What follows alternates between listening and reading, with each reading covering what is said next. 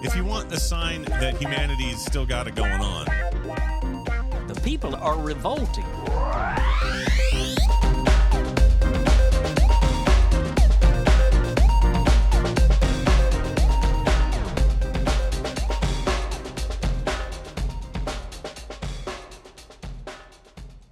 Welcome to People Are Revolting, a daily dose of disobedience.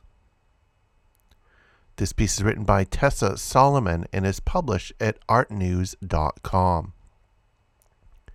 More than 1,000 artists across the cultural field, including Ben Rivers, Brian Eno, Adam Faramoy, and Tai Shani, have signed a new open letter that accuses Bristol's Arnolfini International Center for Contemporary Arts of, quote, censorship of Palestinian culture, after the institution canceled two events that were part of the city's Palestine Film Festival.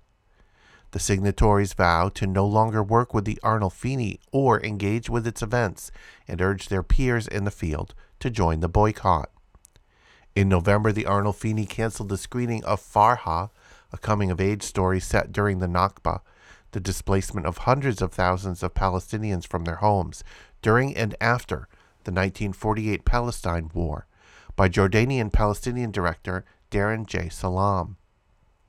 The screening was set to be followed by a Q&A with the Palestinian writer and doctor Ghada Karmi.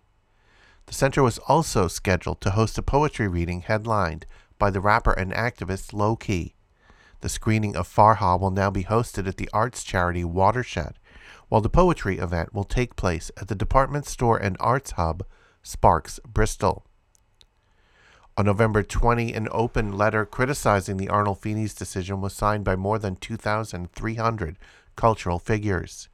The institution responded a day later, saying in a statement that as an arts charity it was barred from promoting what could be, quote, construed as political activity. However, the statement was swiftly scorned after it appeared online, with critics pointing to numerous political events organized by the Arnolfini in recent years, including a fundraiser for Ukraine disaster relief. This had not been a serious concern in all the previous years that Arnolfini hosted the film festival, the open letter states, nor had it been a problem with the many other exhibitions and public programs that the center hosted since its opening in 1961. Important events on decolonization and Black Lives Matter, feminism and gender liberation, refugee and asylum seekers' rights have all taken place without being seen to fall outside the venue's, quote, charitable purpose. The signatories called this part of an alarming pattern of censorship and repression within the arts sector, and cited a slew of recent cancellations of exhibitions and events linked to pro-ceasefire sentiment or criticism of the Israeli government. This includes a cancellation in October of a conference about anti-Semitism and racism that was co-organized by Jewish South African artist Candice Breitz, after the organizer, a German government-run agency, said it was no longer possible to, quote, lead and moderate this debate constructively. That same month, Palestinian artist Emily Jassir reported that a talk she'd planned to give in Berlin was shuttered.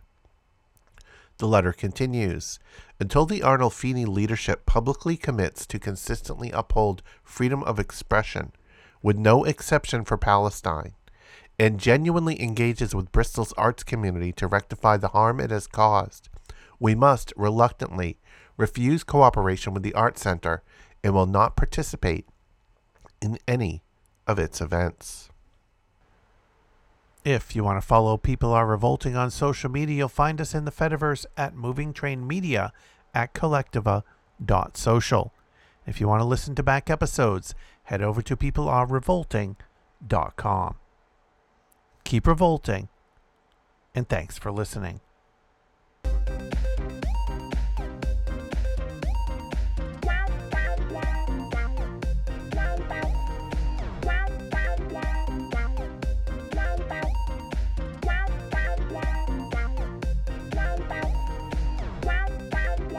If you want a sign that humanity's still got it going on.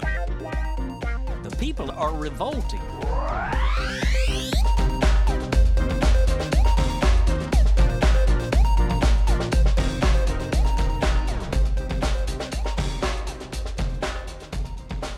I think you just nailed it.